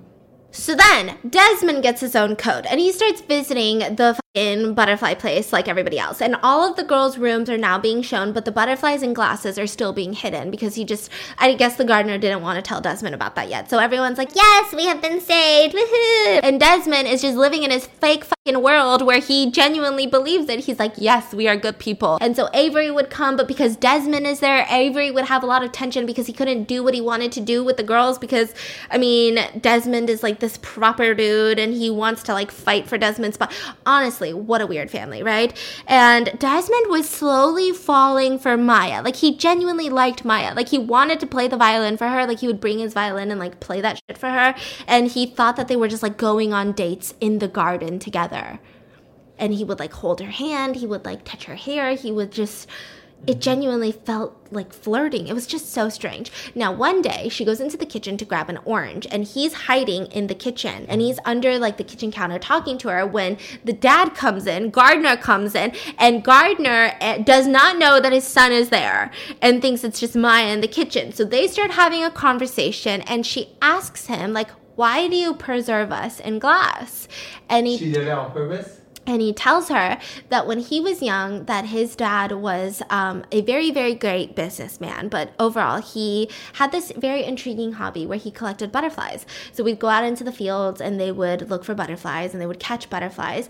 But a lot of the times, you can't find perfect butterflies like that. You would have to buy them off of people, like butterfly dealers. And so he would buy them. And while they were still alive, because that's how you get the best wings, he would pin them onto these velvet suede, backgrounds, and he would encase them in glass and he would hang them up. Now, there was a small electrical fire inside of our house, and all of his butterflies were ruined. His lifetime of collecting butterflies were ruined because of an electrical fire. And soon after that, he died. And a lot of people in my family believe that he went to go be with his butterflies, He loved those butterflies. Mm-hmm. So at his funeral, my mom was giving like this speech, and I just couldn't do it. I missed my dad so much. So I went out, and there was this massive cemetery, but it was a beautiful grave. And there was this young little girl. And for some reason, she was dressed up like she had this butterfly wing, like the cheap ones you can buy. And she was just running around the grave. And so I followed her. And that was his first victim that he kidnapped. And at first, he kept her in the basement, but he felt like it was inappropriate to keep a butterfly chained up in the basement. So he went on to build this atrium so that he could let his butterfly live happily So he tells her all of this, and then he assaults her, and the son hears everything. So then he leaves, and the son is crying. And so she's like, anyways, you deal with your own shit on your own time. I don't have time or the emotional capacity to be like, it's okay, come here, let me give you some emotional support because your dad kidnapped us, hee hee ha ha ha. And so she's like, you got it, dude. And she leaves, and he doesn't come back for the next couple of weeks. Now he ends up coming back, and he is acting like none of this exists. He is still like trying to trick himself, mental cartwheel his shit into believing, you know what, y'all are still rescued little hoes from the streets, you know? And so he continues on. He doesn't even ask questions about like, what do you mean when you asked my dad about the glass thing? What do you mean encase you in glass? He was just like, whatever, how are you doing? I had my exams in college. It's been rough. And so she's just like, you forking idiot. And she said that she hated him just as much as she hated the gardener and Avery, just in a different way. So we're gonna get into a little bit of the girls that were there at the time. So we've got, the FBI starts giving them some names, and she starts kind of telling them about them. And one of the girls, he is eating it. He is not making a treat right now. He dead ass is eating a fucking straight ass Rice Krispie right now in front of my face, bitch. So some of the girls, like you have Pia, who is curious about everything. Like that's her thing. Like she likes to read encyclopedias. She likes to learn how everything works. You've got another girl who's obsessed with like cross stitching, and she was even allowed privileges to wear a tiny little scissors around her neck as a necklace because he didn't want any of the other girls to have it, but she needed it to cut the thread. So she would have these tiny little scissors, and if she wasn't wearing it, they would get confiscated from whoever had them, or if she left them in her room. So she just always wore it around her neck. And then you had, Bliss, who liked clay. You had some girls who loved dancing, so they would constantly listen to their MP3 players. You had some girls who were painters, so they had canvases and, sketchbooks, and everyone had their thing, except for a girl by the name of, let's call her Susie. Now, Susie was weird. She didn't really have something. Like, she wasn't really into the other girls. She didn't really try to hang out with anyone. She wasn't necessarily mean, but she was just, strange. Like, she would walk around and she would point out all the ways that you could kill yourself inside of this garden. But when someone would be like, okay, then you do it. And then she'd be like, no way. So she was just kind of weirdly fascinated with death and everything about death she liked. And it was almost creepy because the only other person who liked the glass girls other than the gardener and Avery was Servat. She liked going up and, well, her name is Servat in the book. We're going to call her Servat. So Servat, she would go up and just stare at the girls for hours on end and talk about how resin and formaldehyde or whatever the, thing is used preserves the body. Like she was a little weird. And so everyone kind of stayed away from her because that's just weird. Like, you do know you're going to be there one day soon, right? But she just maybe didn't care or maybe didn't understand. So she was just obsessed with death. Now, Simone, one of the girls, she ends up falling pregnant. That was a really hard time because they knew what was going to happen to her. So they had seen her get taken away and probably encased in glass. Now, the walls didn't have gone up, so they still didn't really see any of the girls in glass at this point. So since Desmond got there, the walls of the dead girls had been covered. And finally, another thing happens. They start dating. Maya and Desmond start full-on dating. They even do it. They do it. And once they do it, the gardener stops doing it with Maya. So they do it, and it was like this really strange relationship. Maya even said like it was weird because it was different, but it was the same as the gardener. Like it was different in the sense that he thought that this was a willing thing, but it really wasn't. So it was just like this sick, twisted, what the fork, dude? Like I'm only doing this because I don't want to die, but then you think it's because I really like you, and it's just so confusing. But she did also think maybe something good could come from this because Desmond had already asked his dad to cut the cameras in Maya's room because he didn't want, he felt weird that his dad could possibly see, them doing it, and he would constantly come over, and he was really making the place a much more fun place. He would bring his stereo, play massive, like loud music in the garden, and all the girls would hang out. He was kind of under Maya's thumb. Now, Avery didn't like this because Avery always hated Maya because he felt like Maya was like the fucking queen of the little bitch garden, right? And anytime he hurt Maya, he would get in trouble by his dad. And now his younger brother gets to fucking have Maya. Like, that's not cool. Like, women are objects and I should be able to have her. Yeah, he's one of those. So he was like, that's not cool. And so he gets so upset by this that he brutally assaults one of the other girls by the name of Zara. She had multiple broken bones. I believe her hip was fractured from this. And the nurse Lorraine, I mean, she went to nursing school, but she's not a fucking doctor. There's only so much she could do, even with the amount of money that the gardener had. And so they kind of knew that things were not looking good for Zara. Her hip got infected. She had broken bones that weren't healing and they were getting infected. And so Desmond had brought in this wheelbarrow. And the girls knew that this was the last day, but they had asked Desmond to bring in a wheelbarrow. They put her in the wheelbarrow and they kind of like wheelbarrowed her around. And they were having a good time with her. And all of the girls gathered in her room that day.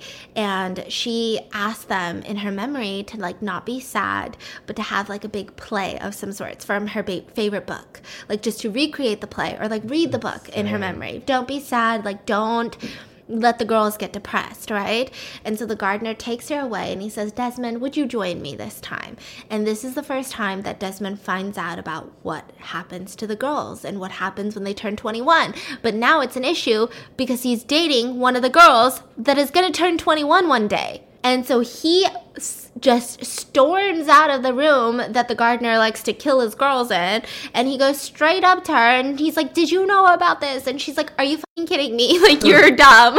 And so he starts getting so upset and he leaves the garden and he doesn't come back again for weeks. And he's like, I literally hate that dude. And so finally, the environment was just nasty in the garden because all the girls were getting so sad. Like, this was just like the ultimate sadness. And they decided, you know what, let's finally just have that freaking play because Zara said, don't get sad. And the gardener had heard about this. And so he decided to buy all these costumes for the girls to really like enact it out. And he felt like if they were putting on a show for him, it must mean that they're happy to be here, right?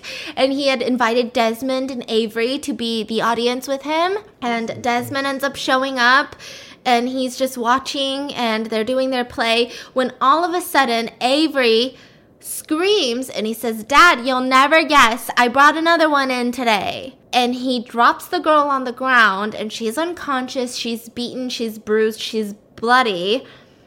And the girls look at her and she's freaking 12, okay? Like, this is the moment where everyone's like, oh my God. So she's 12. Okay. And everyone's shocked because all the other girls were kidnapped at 16. 12 is like really young. So they're like, what?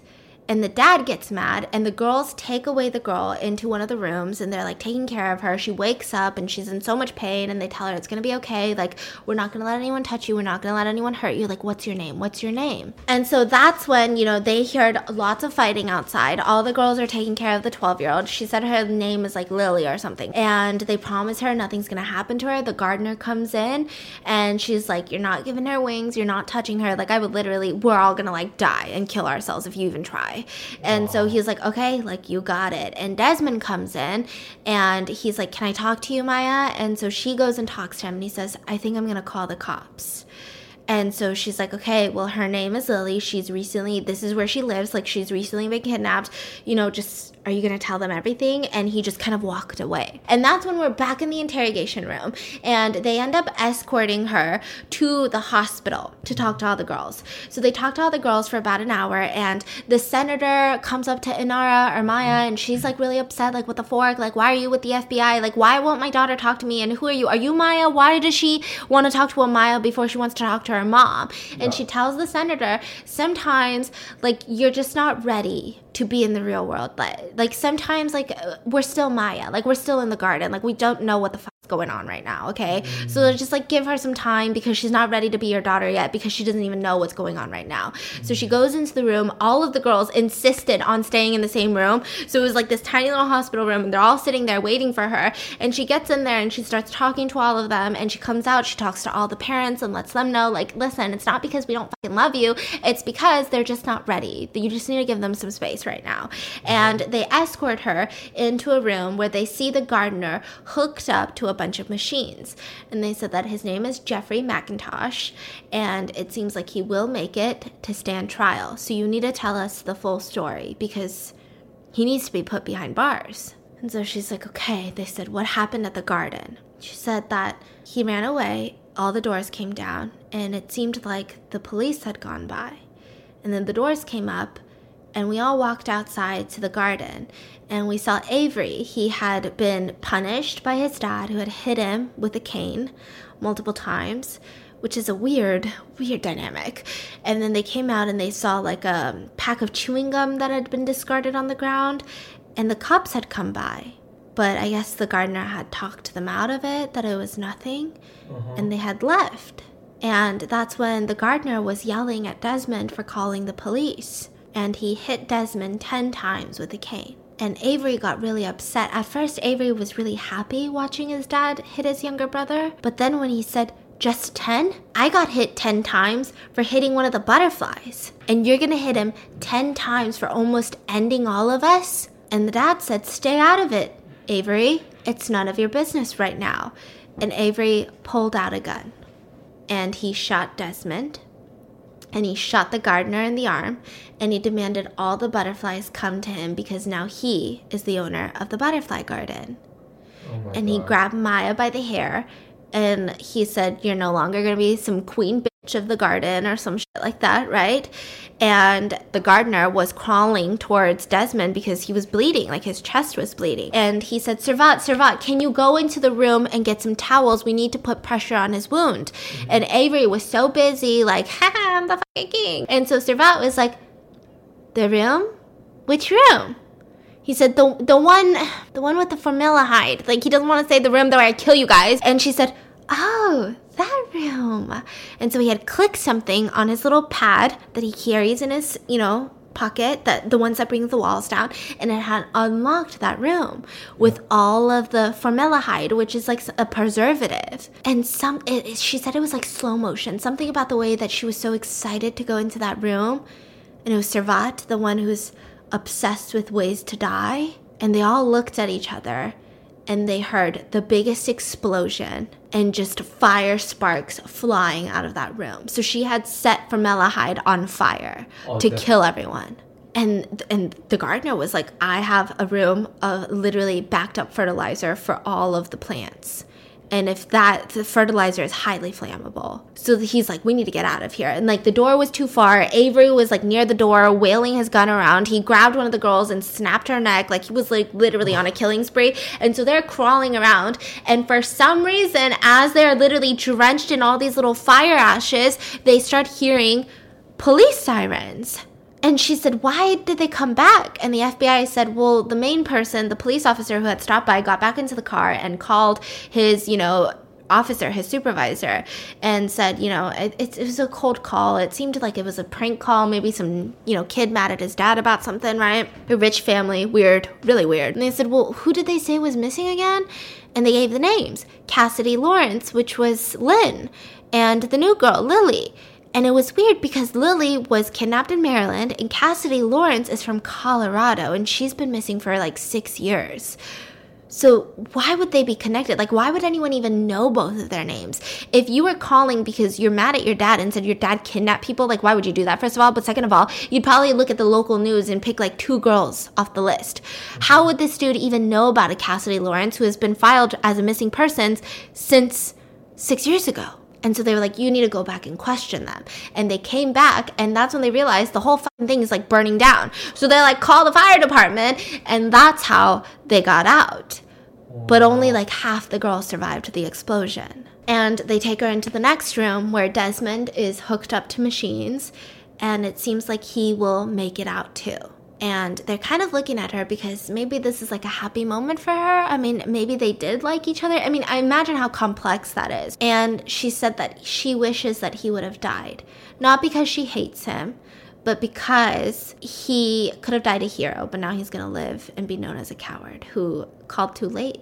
Because it doesn't really matter in people's eyes if he called right immediately. It's different from calling after 6 months of knowing what's going on. So they leave, and as they're in the waiting room of the hospital, about to head back to the interrogation room at the FBI center, she hears Inara from the other side of the hospital.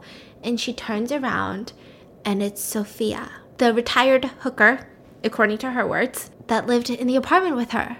What? It had been 2.5 years. And she ran over And she said, I can't believe this. And they sat down, they're crying. And she said, I have all of your stuff. You didn't pack anything up. All the other girls thought that you just up and left because nobody filed a missing persons report for Inara because of the way that everything was set up. Like, those girls that were living in that unit, they were all kind of running from something. Like, none of them were just like, hey, my parents left me and they all miss me. They know I'm living here. Like, all of them were either running from abusive ex-boyfriends or something like that. And so they just assumed that she had to run because something happened.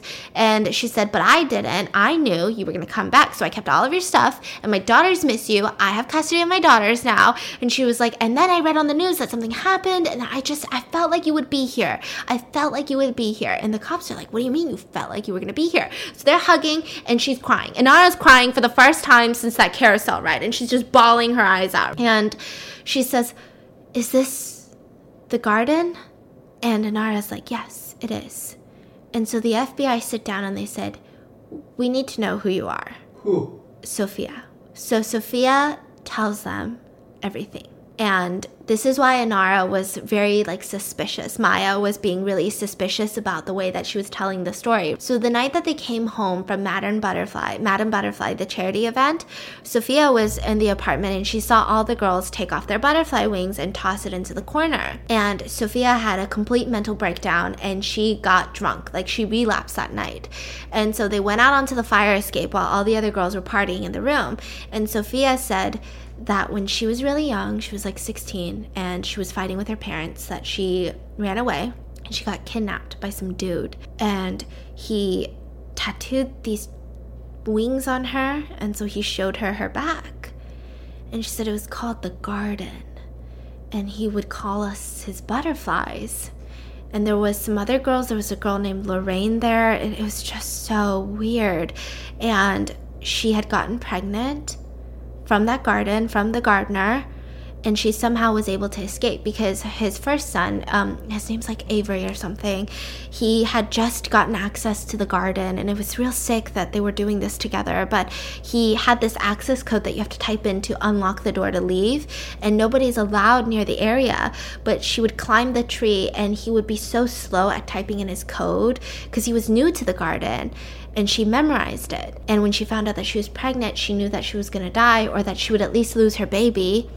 So she ran away and she escaped. And then she just didn't know what to do. She couldn't go to the police because, by that point, she was so traumatized. She was just hooked on drugs. That was the only way to get by every day.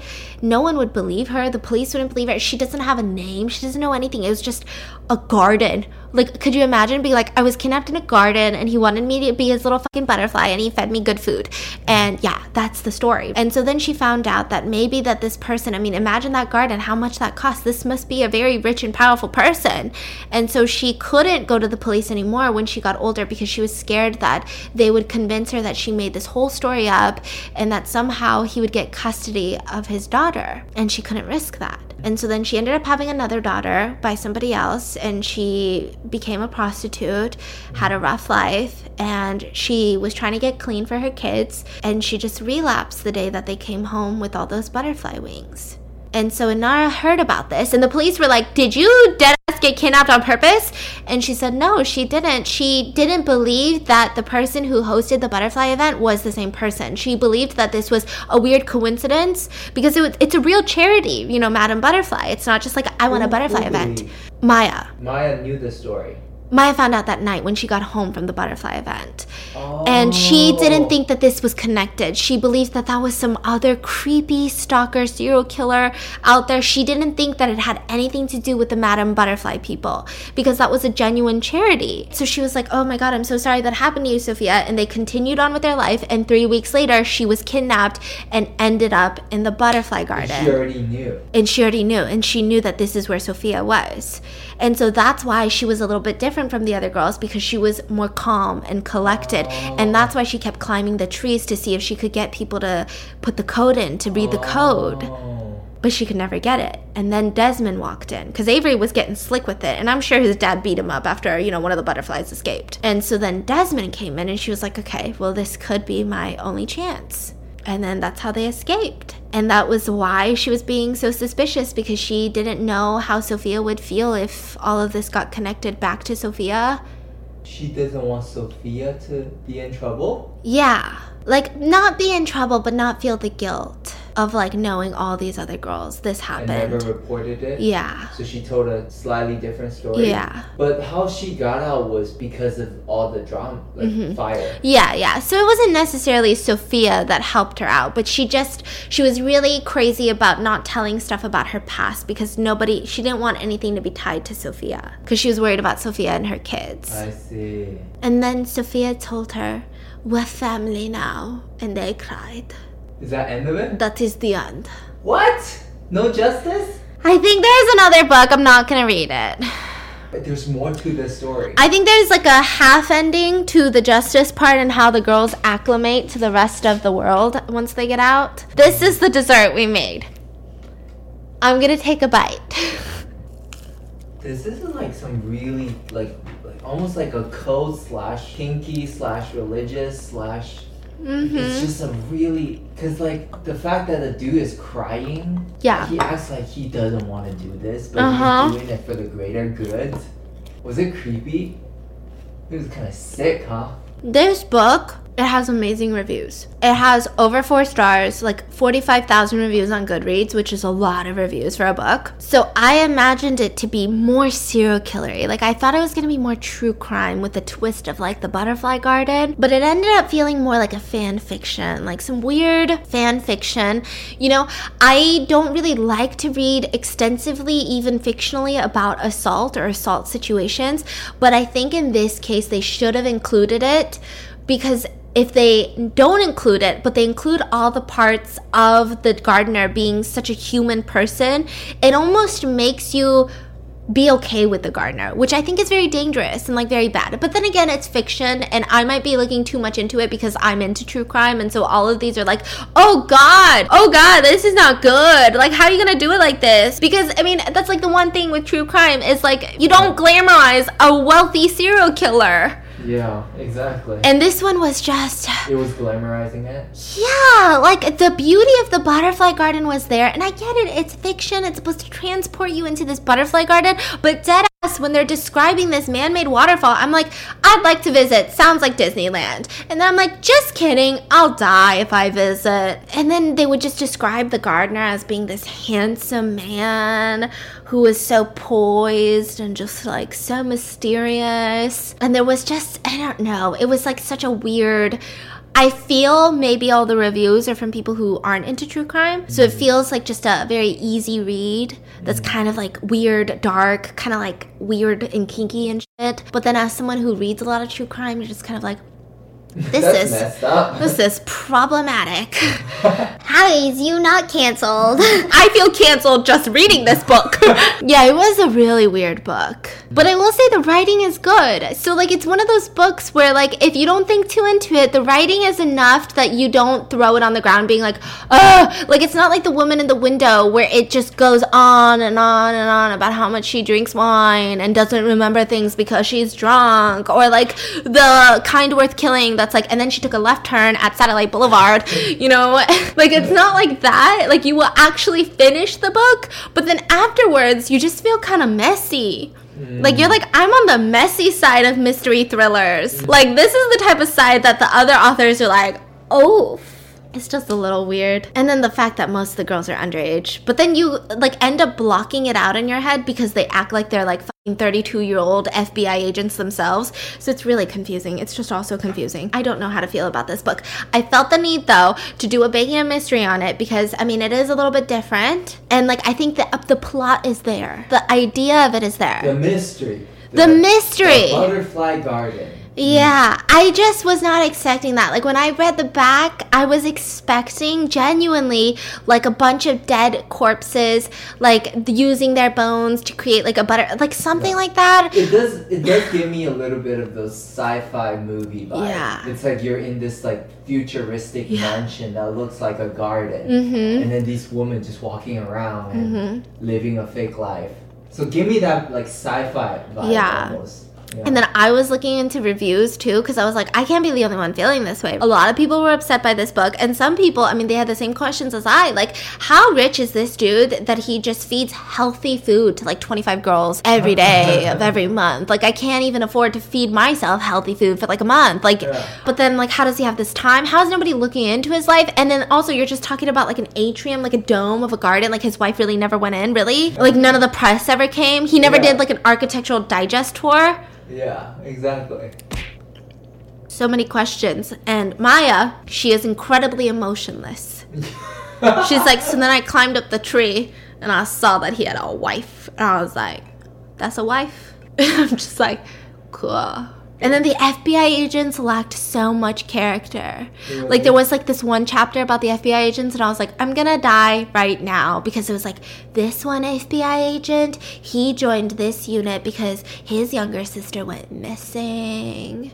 And this one, Agent Victor, he joined because his daughters call him a hero.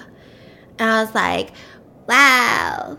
This is really one-dimensional FBI agent. We don't even have one bad cop in this. Like, not even one. I don't believe you. They were all just like, we do it for our kids. And I was like, fuck you. No, like, it just adds to the unrealistic aspect of the writing. Like the FBI agents are literally written by someone who I believe has not even watched one full season of Law and Order SVU. Like, it's that one-dimensional. There is no depth to the FBI characters at all. And half the story is told in the perspective of the FBI character. So I'm like, how are you going to give them such weak ass back? There was no character. I couldn't tell one FBI agent from the other. And honestly, they were like, this is going to be hard, getting all this information out of this girl who wants to be hidden. And then they were like, tell me about the garden. And she was like, so anyways, and then this shit happened. And then I was like, so it wasn't so hard, was it? And then every chapter, they're like, it's going to be even harder to get this information out of Maya. But I'm going to do it because I do it for my kids. Are you okay? I'm upset. I'm upset. I didn't want to show this anger in the beginning because I didn't want to ruin it for y'all. But I'm fucking upset. I'm emotional. Alright. I'm angry. I think we gotta go. You know how much it costs to get like a small tattoo? Does he write these off? Are these tax exempt? I just... Anyways. If you don't want to be disappointed, go watch The Murders at White House Farms by HBO Max, because I'm telling you, watch all of it. None of that is disappointing, like this book. So if you guys want a better use of your time, don't read the book, watch that series, and I hope you guys enjoyed today's video. Thank you, HBO Max, for working with us, and I'll see you guys tomorrow.